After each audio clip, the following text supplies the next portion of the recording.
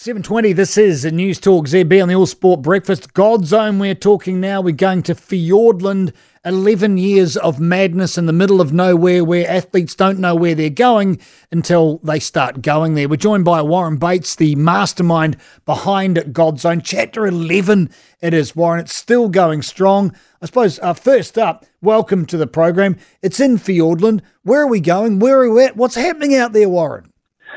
Oh, morning, Darcy. It's another 8 days of hell for everybody.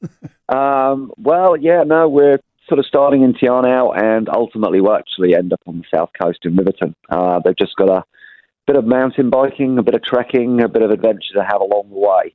You say a bit of, that's really understating the fact. I mean, this is a long, long race through intensely difficult terrain. How did you come up with the idea of running where you're running it? Where did this particular course come from? Talk us behind that.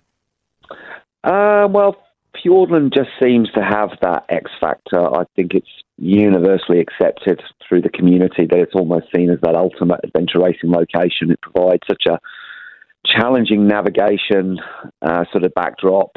I guess the environment is so dynamic. There's, fast rivers, high mountains.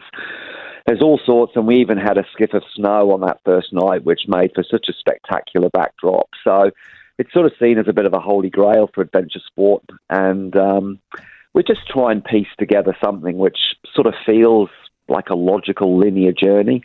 So just at the point they want to give up and start crying, then there's a change of discipline where you come from a trek to maybe a bike. So the teams are going really well. We're sort of blessed with a little bit of decent weather down here at the moment. And, fingers crossed they all keep cracking on. Well, that was my question, because weather, that's always tapping you on the shoulder going, watch me, I'm Mother Nature, and I've got a nasty habit of getting right in the face of people. What's it looking like future-wise? Is it okay though over the next few days?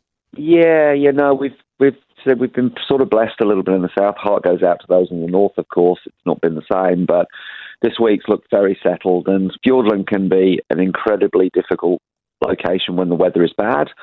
Actually, we have the reverse problem here. We have no water anywhere. There's no water in the rivers. It makes things slow, but we're just lucky that it's bluebird out there, and teams will be loving it. The views when you get up high are just mind-blowing. So that's the upside to the downside of the slog, I guess. So they wouldn't be looking at the views, mate. They're racing. Just for people who don't know Godzone inside and out, they've basically got to find their way from point A to point Z under their own steam as fast as they can. That involves no sleep and a number of different disciplines for them. Can you just summarise over 60 seconds or so what they actually have to face, and based on what kind of steam? Yeah, so all they do is we provide them with about 20-odd maps, and there are a number of checkpoints they have to visit along the way.